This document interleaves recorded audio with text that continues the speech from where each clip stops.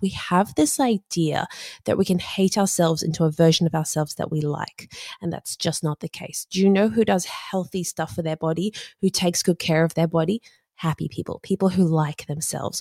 The work in getting to a point where we aren't propelled to do something because we hate ourselves, but we do something because we care about ourselves is where we want to get to.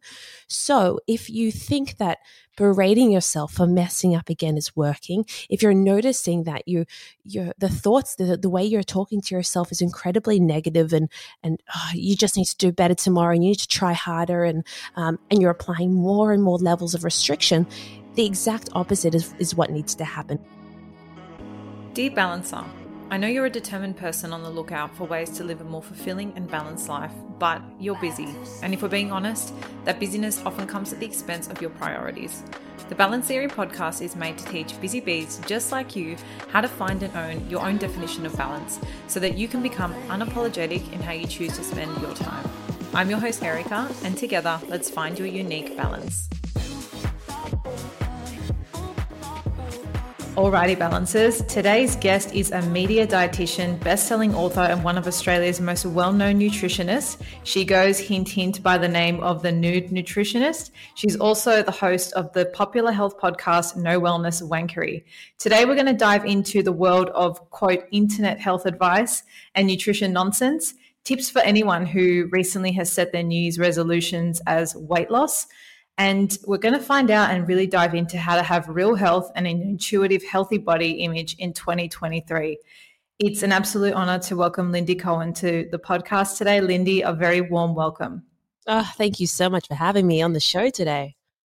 No, I'm really excited for you to be here. I mean, I'm really grateful our paths crossed, and I think the work you're doing is super interesting. I think in a world and a realm where a lot of people utilize social media as a base for information, it can be such an easy place to access things we may not have come across. But I think there's a lot of risk or things we need to be wary of when it does come to doing that. So I think these conversations have a very important place, and all our listeners are very much dedicated to bettering themselves and their health in every way. So I think we're going to have a great chat. But just so listeners get a little bit of a feel for your story, your background, tell me a little bit about how you fell into being a nutritionist. Was it one of those things that you just knew you wanted to do, came out of school and went for it, or did your path kind of lead you towards it? A bit of both, to be honest. So I was probably 5 years old when I realized that I was bigger than the other kids. I was standing in ballet class and I was wearing a pink leotard, and I could look in the mirror and just see the other girls' bodies, and I had a tummy and my thighs touched, and I already knew at that point that my body felt different. But it wasn't until I was 11 years old that's when I started really trying to do something about it. I went to go see a nutritionist for the first time, and I was well within my healthy weight range according to my BMI, but she understood that I wanted to be thin because everything around me had told me that being thin was what I should aspire to be. And so she said she'd give me a healthy eating plan, which was really just a diet. That was really just weigh out your food, is a meal plan, count how many calories you're having a day, record what you're eating diligently in a paper diary. And I was so committed. And so I'd go in regularly for weigh-ins, and this started the next 10 years of what really became a very toxic, unhealthy relationship with food, where my worth was very much based on what I weighed in the morning. I became incredibly obsessed with what I was allowed to eat and what I wasn't allowed to eat. My brothers would have like spaghetti bolognese, but I would have to have carrot noodles with bolognese on top. Well, and that was like well before it was trendy to do that kind of thing. And so by the time I reached 21, a decade of dieting, I had now developed something called binge eating disorder, which was I was really committed to losing weight, but ultimately I couldn't stick it out. I'd lose control around food. I'd come home after a really exhausting day, and one handful of nuts would turn into 20 handfuls of nuts. And next thing I knew, I was uncontrollably eating everything in the pantry. I'd lie in bed at night going, okay, how can I do better? How can I improve? And I'd wake up the next day determined to do something differently, except I would just repeat the exact same cycle. I'd undereat during the day and inevitably end up binge eating again at night, feeling awful. And I was stuck in this really vicious cycle. So by 21, I was now categorically morbidly obese from someone who never ever, struggled with their weight. I hated myself. I was obsessed with food. I was dedicated to dieting, but I realized that this was certainly not working. And that's when I went to the doctor and I decided, all right, we've got to fix this. But I think back to your question, I decided to become a nutritionist dietitian at 17 years old because I factored in that I thought this was going to be the best profession for someone who had an eating disorder that no one knew about. That if I was obsessed around food, then this is going to be the profession where I can control what I eat. I can get paid to know everything there is to know about this thing that I'm very obsessed about. And so I'm the first to admit that I became a dietitian for all the wrong reasons. But through studying nutrition, I realized food was so much more than calories in or reps at the gym or any of that stuff. So I graduated at 21, now at this point with a thriving eating disorder, and I felt like something has to give. I can't teach people the way that I've been taught to all those nutritionists that I'd seen while I was growing up. So I decided to recover from my eating disorder. I spent the next few years learning how to not diet, unsubscribing from all these diet rules that make us feel like we're never good enough. I ended up losing 20 kilograms during this process, but it took me 4 years, and it was really much an unlearning of lots of the stuff that I had learned. And so everything I do these days is about helping all those people who feel like they know what they should be eating, but they just find it really hard to actually stick to it. Maybe they're really good during the week and then they lose control over the weekend. They feel like every Monday they're starting from scratch or every day they're starting from scratch. These are my people. I help people find a lot more stability, consistency when it comes to health without the frantic yo-yoing and without the crappy body image to go with it. Yeah, wow, that's an incredible story. Thank you so much for sharing. I think it's really interesting, especially at this point in time, having this conversation, because diet is one of those things we all know we have basic control over. We all know, like you said, quote, what we should be doing. That doesn't always translate into the way we do things day to day. And I find it quite interesting. You shared how at 14 you got that health advice from a nutritionist, which basically put you on a diet. And then you went through your own experience of unlearning things. And I'm just really curious because I know a lot of the listeners will have potentially set goals for this year, and some of them may be around their diet, cleaning up their diet, having new habits around their diet. What for you are the really important ingredients of a diet? Are we, in your opinion, is that word just futile and creates this really toxic relationship with our food? Is there another way we should be looking at it? Basically, what are your tips to really get the most out of a diet for 2023, a diet that's going to serve us? How do you kind of coach people to set that up? Okay, I think it's a really great question. I think there's two parts of it. But firstly, what I will say is what we want to be doing. Of course, we want to be healthier. We all want to have the energy to do the things we love, and I'm all about that. Oftentimes what we do is we feel so propelled by how unhealthy we've been. We've been drinking too much alcohol. We've been eating out too often, going to too many parties. And we look in the mirror and we go, oh, I have to make a change. And so this kind of self-loathing propels us into doing what I call a health kick high, where we swing the health pendulum from one extreme to the other. We go and adopt a whole bunch of things that aren't really sustainable or doable. And especially come, New Year's resolutions, where we feel like we might be able to stick to them. But the truth is, if something only leads to temporary weight loss, if you only get momentary health benefits, then it's not actually that useful. In fact, what we know from the research is it's more likely to lead to weight gain over the long term, increases cravings for the very foods you're trying to avoid, leads to an obsession around food, crummy body image. There's a whole bunch of stuff that we don't want. Most people will end up losing weight, will regain it plus more than what they originally lost. So we don't want to be doing this. And I know it's not nearly as fun to think about it this way, but what I'm encouraging people to do, and I've written a lot about this in my new book, Your Weight is Not the Problem. And I offer 3 questions that we can ask ourselves to work at if the intention that we have is on the right pathway. And the 3 questions are, firstly, very simply, does this help me become closer to the person I'd like to be? Hopefully, yes. Question number 2. Can I do this for the rest of my life? And you might think that sounds like a bit of an extreme question, but it's not. If you can't maintain it for at least a year or 5 years or 10 years, then any health benefits you do get are going to be temporary and probably will end up backfiring. So it's a simple question.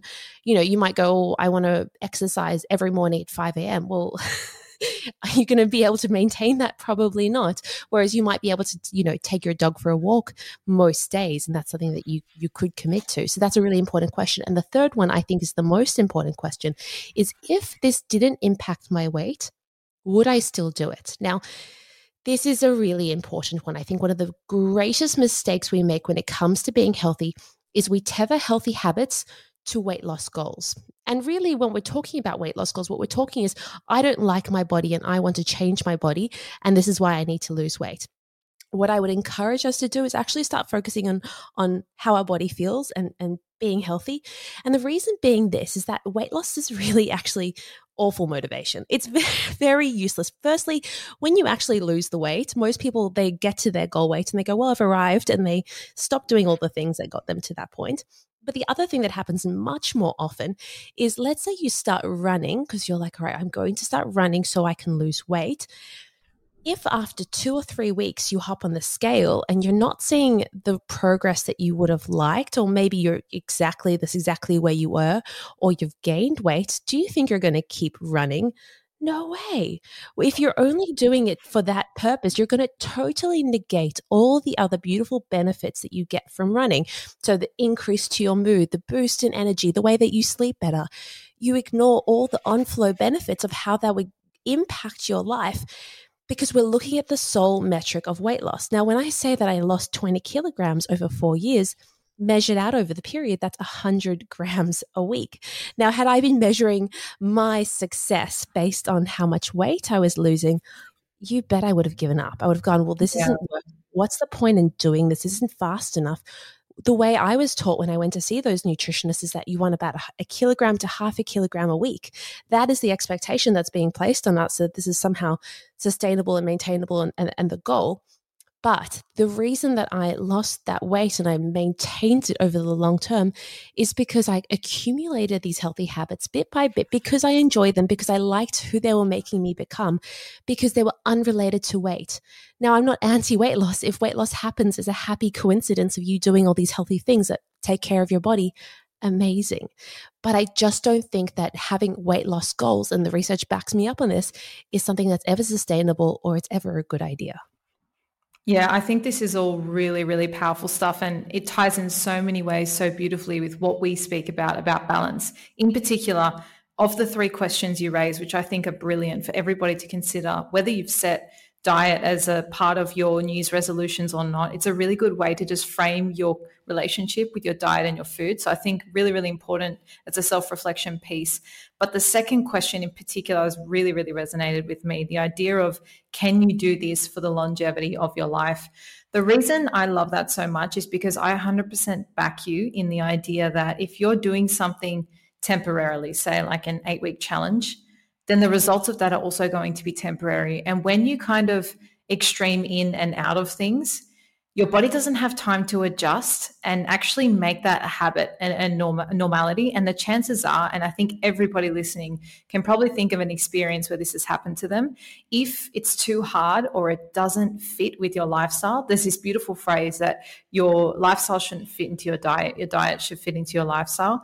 And I think when we fall in that realm where we're trying to squeeze our lifestyle in and around our diet, it's not sustainable. And that's where we start not seeing results or falling off the horse. Then we feel bad that we haven't achieved the goal. And it's this sort of round table, like, you kind of go around in the loop as an experience. So of the 3, that's the one that's really stood out to me, because when we're talking about balance, we're talking about, and it comes down to your why as well, right? Like if your goal is long-term health, which I think at the core of everything, whether it's weight loss, whether it's a size you want to fit into, whether it's how much muscle you want to have, at the end of the day, we're all trying to strengthen and better our long-term health. We're doing all these things for the longevity of our lives. And so questioning whether it's something we can actually do long-term is so important. And I think we lose sight of that, especially if it's like, this is my goal for the next 3 months. try and zoom out and think of that goal as a part of a bigger picture, which is your long-term and overall health. And I think that's how we really bring balance into these day-to-day goals. The other thing you said that really resonates with me, and all the balancers listening have heard this story. If you're new, this will be the first time you hear it. But basically, I had a very similar experience where I was using in-body scans as a measure for my progress or my success with training. So for anyone who doesn't know what that is, it's basically a scan that tells you how much body fat percentage you have. So I was training really hard. I was, experimenting with intermittent fasting. I was doing double sessions. I was mixing up my training. And every week I'd go and do a scan and my body fat percentage would get lower. So in my mind, tick, I'm making progress. The last scan I did, I had the most energy I'd ever had. My sleep was amazing. I was, eating really well. I felt incredible. And I jumped on that scale and it had taken me back a couple percentages. So, on paper, I had reverted in progress. And I had a moment and I had a choice. I could hinge my success, my progress on this number, or I could take a step back and go, you know what, this number is only telling me my body fat percentage, but my body fat percentage has nothing to do with my energy, the quality of my sleep, my clarity of mind, my focus, all these things that actually matter to me more and compound into my idea of success and health more than body fat percentage. So when we're setting goals and we're thinking about our relationship with our diet or our relationship with our exercise, it's really important to be critical of how we're measuring that and make sure that it's relative to what we're actually trying to achieve. So I just wanted to share that because I think it resonates a lot with what you were just talking about and something really important to think about in the realm of our health goals. Oh, I love it so much. And it makes me think of this question I often get asked by clients saying, how do I lose the last 5 kilos? Or a few pounds, this stubborn bit of weight that I see and that I just can't shift. And it feels like I keep trying and I just don't know what to do. And my response to those people is, if it feels like your body is fighting against you to lose that weight, then maybe you're not meant to lose the last few kilos. Maybe that's exactly where your body needs to be to have the energy to fall asleep easily, to be your best self, where your hormones are balanced, where you have the headspace to do the things in your life, when your life isn't preoccupied by how much time you're going to the gym. And I think this idea that health has a certain body fat percentage or an aesthetic or a certain kind of even a BMI is completely outdated. What we need to be doing is in what I talk about in my new book is whole idea of being a lot more intuitive with our bodies. One of the ideas I introduce is the idea of the hierarchy of healthy habits. So often what we're doing is we're ignoring all of these healthy habits that are at the base level of the hierarchy. So things like eating enough food, getting enough hydration, focusing on sleep. And we're trying to do these higher levels healthy habits like, I don't know, focusing on our fitness. But fundamentally, if you're not prioritizing eating enough and fueling your body, or you're not getting enough sleep, it's near impossible to be consistent at something like your fitness goals. So what we really need to be doing is, instead of focusing 80% of our energy on the things that make 20% of the difference, focusing our energy on the 20% of this of our energy on the 80%, the things that make 80% of the difference. And I think that's fundamental. And it's easy to get very distracted by all the things you could be doing when it comes to nutrition. Should I change to this brand of yogurt, or maybe I should have this cereal? But fundamentally, if you get those basics sorted, you have a foundation to build real health. And that's something that we do over time. It doesn't happen overnight, but I think it's worth investing in. Picture this. It's Monday morning. You're waking up feeling refreshed from your weekend and energetic for the busy day ahead. You have things you've already mentally noted you want to achieve, but then it happens. You log on and your attention is distracted and taken by your flooded Outlook inbox, your scheduled meetings, and other people's urgent requests. And there it goes. Another day passes where you spent time doing stuff, but didn't really feel like you achieved much at all. If productivity and efficiency is a goal of yours in 2023, I've got your answer. Sunsama is an online daily planner made for focus and intention. It integrates with all the apps you use every day for work, like Outlook, Slack, Gmail, and more, making everything accessible and integrated so it's manageable in one place. You guys know that I'm Time Blocking's #1 fan, and this is super easy to do on the app. You just have to log in and input the tasks you want to do in the morning and how long they'll take, and your day is mapped out for you. It has countdowns and reminders to keep you on track, and my absolute favorite feature is the shutdown nudge, which you set for when you would like to finish the day so that you can keep balance as a priority as well. Go to sensama.com/a/Erica, that's Erica with a K, and you can access all of this for free for the first 2 weeks, and you don't even have to put your credit card details in. That's sensama.com/a/Erica. Now let's get back to the episode. I think that really just comes down to getting the simple things right. I think it's so easy and we fall into overcomplicating it. Like you said, even, should I have a flexitarian diet or vegetarian, or should I use this type of protein? Like at the end of the day, if you're not sleeping enough, if you're not hydrating, the fundamental basics, just simplify it. All these other things that you layer on top are kind of useless, or the time spent doing them is really not being maximized. So I love that. Back to the basics, guys. The good news is it's simple. It really is just the simple stuff. And once you can kind of confidently say, yep, I feel like these things are, in check, or they feel balanced, they feel aligned, they're a part of my life, then you can go and start layering in and fine-tuning your approach. But kind of on this topic, because I think where the confusion, the cloud, the extra noise comes in is from a lot of the stuff we see on social media. Maybe there are people we're following who are trying certain things. And I mean, it's so simple to say and hard to do in terms of using other people's experiences and knowledge and expertise as inspiration for your own, but not as a blueprint. That's really simple to say and hard to do. I think sometimes we just take things as Bible and think that's what we should be doing. So I just wanted to ask you, because there is so much readily available online, what is the most, and I'm going to quote dodgy, health advice that you commonly see being splattered around the internet or being given out, just, I guess, not from a professional context? It is overwhelming, the amount of dodgy health advice out there. It really is. It's in all facets. I think that perhaps the most damaging aspect of it is the abundance of it, and how so often this health advice is contradicting one another. So you might follow one influencer and they say you have to fast intermittently, and someone else will say, well, you have to eat frequently to maintain your metabolism. Another person will tell you carbs are awful. The other person's a vegan and they rely heavily on carbohydrates. So what we have is we're inundated with a whole bunch of stuff, conflicting concepts, that when it comes to making food decisions, we are so overwhelmed and confused. It can sometimes lead to paralysis, where we actually go, it all feels too hard and too complicated, or it leads to perfectionism, which can also contribute to procrastination, which is not ideal either. And yes, I can definitely relate to all of this. I think many of us can. It's a very normal reaction to the deer in the headlights situation. I think a very clear solution for this is something that we could be doing is being a whole lot more respectful of the fact that our body is constantly providing us with feedback about how we can look after it. It's constantly giving us clues and cues about how we can take care of it. We are so often turning to the external world saying, all right, hey, health guru, you tell me what I should be eating, or let me follow this person's day on a plate, or, if they had this recipe, then I have to try it. What we need to be doing instead is going, how does this food make me feel?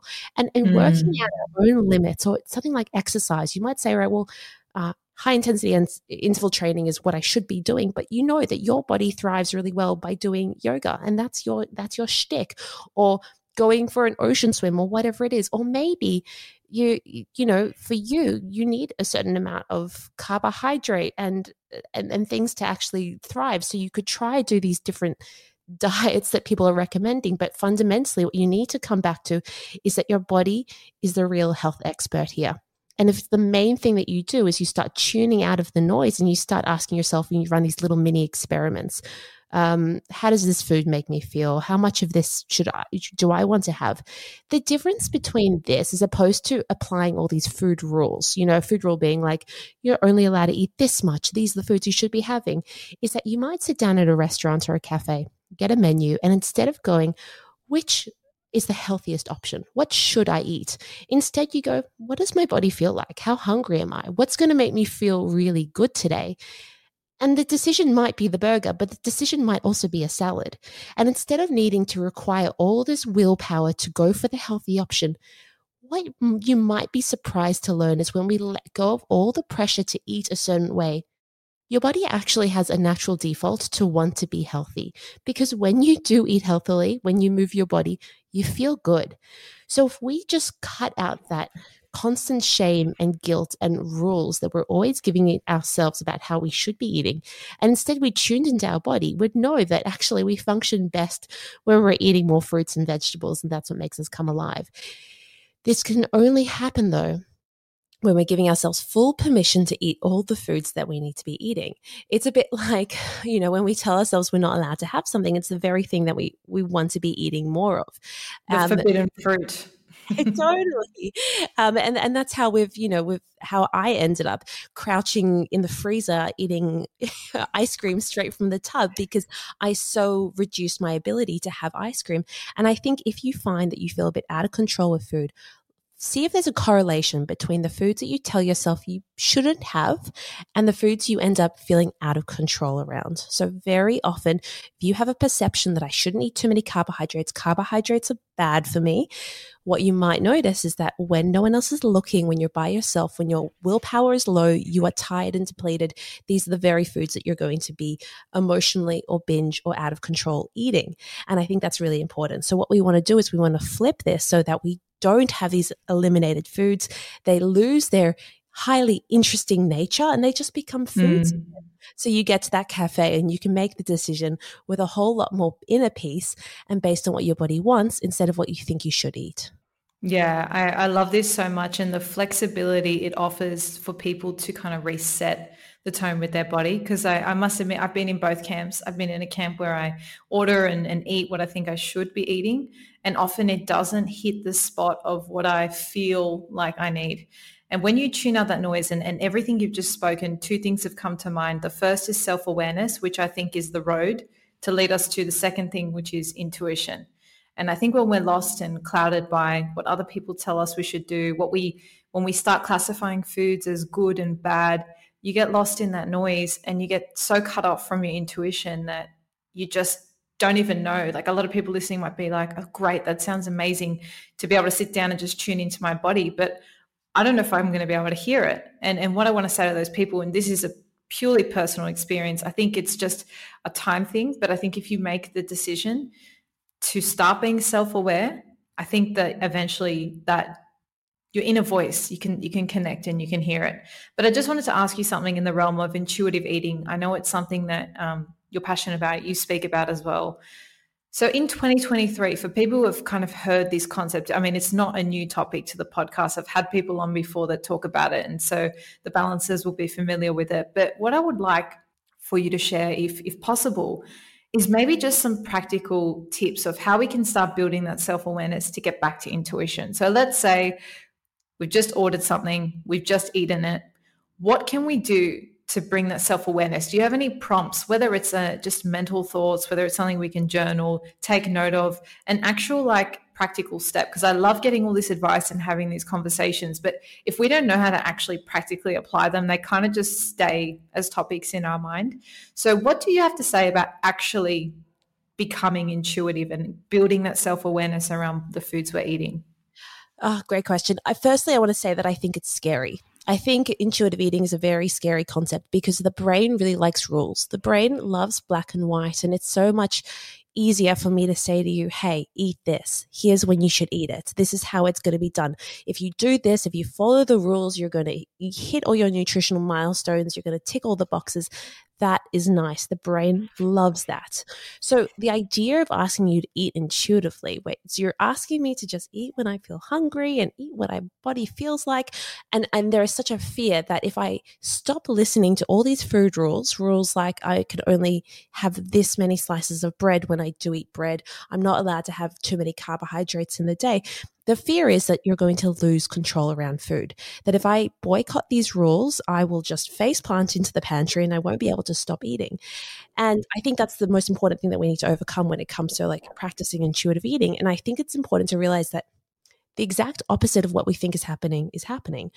when we try to exercise all this control over eating the perfect foods, this is when we notice that we start to lose control around food. And you think you lie in bed at night going, if I just tried harder, if I just had more willpower, I would be able to get on top of it. There is nothing wrong with your willpower or your self-control. The fact that you are trying to exercise so much control, most likely under eating, because you don't trust your appetite, because you might be going, oh, I shouldn't be eating this much. This is my appetite's out of control. I should only need this amount of food. But the nutrition days on the plate that we often see, they're grossly under eating those days on the plate. Or, a 1,200 calorie diet is the equivalent to a starvation diet for a female. It's the absolute bare minimum that you need to survive. And it's not what you need to thrive. Certainly not. And so we see these kind of rules and we go, well, this is what I should need to survive. So I think recognizing that when we actually start to ease control over and we stop trying to control everything we eat, we don't lose control around food. In fact, the opposite starts to happen.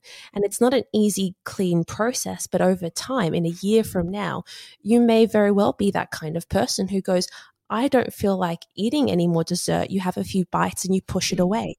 This is so different from the concept of, oh, I have a cheat meal, and then you go absolutely crazy because you never know when you're going to get more of that cheat meal again, and you feel crazy around food.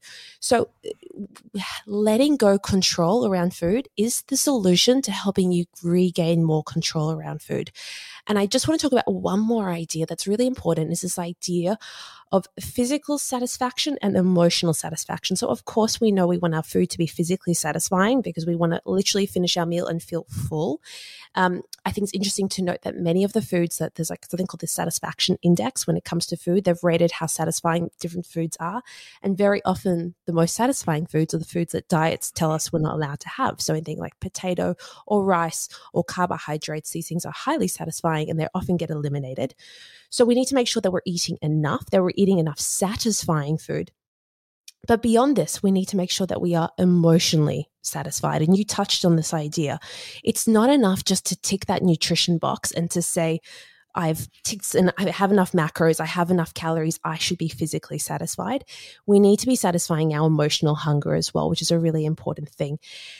And I think if you go into, let's say you're having chocolate or something, and if you're eating it going, oh, I'm only going to have one more bite, only want one more block.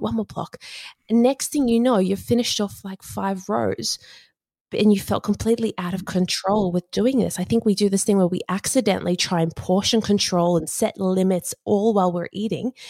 And the reverse of this, what the intuitive eating version of this would be, you sit down with a chocolate and you ask yourself, how much do I feel like right now? And yes, you go square by square and you just say, do I feel satisfied now? Do I feel satisfied now? What you might be surprised with is because you know and trust that at any time you can go and have more chocolate, that this isn't a cheat meal. Tomorrow you can have it, tonight you can have it. You might just find, I don't feel like chocolate because it's always freely available. Mm-hmm. And the goal, this is what we want to try and get to, where you have way more choice around eating, but we need to make sure that you're eating enough and that you're eating enough foods that are truly satisfying physically and emotionally. Yeah, absolutely. And so just to piggyback off that, I think if you just had a meal or something you can implement to bring that intention to be more intuitive or move towards a path of having a more intuitive eating style, I think is to just reflect, whether it's once a day or after a meal, and ask yourself, was I abiding by rules in this meal? Was I trying to box myself into any type of diet? Were there any parameters that controlled the way I ate or the way I ordered? And it's just that ongoing reflection. It's just bringing your awareness to it. And I think something that worked for me, I mean, I don't know if you have any other tips, like practical tips, but something that worked for me as well was almost just pausing before I ate as well, just to check in. And it takes a lot of practice to make it a habit, but I really see the value in having that pause before you eat, because it's just like checking in with yourself, right? I love that if you can make that happen. If you're not quite at that level yet, I think the step before that would be when you're noticing that you feel like your eating is getting a little bit out of control. So like, let's say you're sitting there with the chocolate going, like I really should stop this, but I can't. we think we need to change our behavior. What we really need to change in the circumstances are our thoughts. And so as you talk about bringing that awareness into what thoughts are running through your head, we change our thoughts, we change our behavior. That's the way it goes. So what you can do is you can whip out your phone, create a new notes, and it could be food thoughts. And what I want you to record down are the exact thoughts you're having around the food as you're eating it. Don't paraphrase. Don't try and be like, generally, I want you to say the exact things. Like it could be, Just word vomit it. yeah, word vomit. One more square. Oh, I can't believe you've messed up again. It could be all these words, because these are going to be clues about these thoughts. This is what is perpetuating this cycle, keeping you stuck in this good, bad, all or nothing kind of train of thinking. So bringing our attention to the thoughts that underpin our eating habits, rather than spending all this time trying to change our eating, we first work on changing our thoughts, and that's the way we do it. And then from there, do we kind of self-assess and review all of our thoughts and try to start changing them and reframing them? Like, kind of, where do we go from there? Yeah. And so I outline the exact process of how we do this in my book, Your Weight is Not the Problem, because we want to be eliminating these diet rules.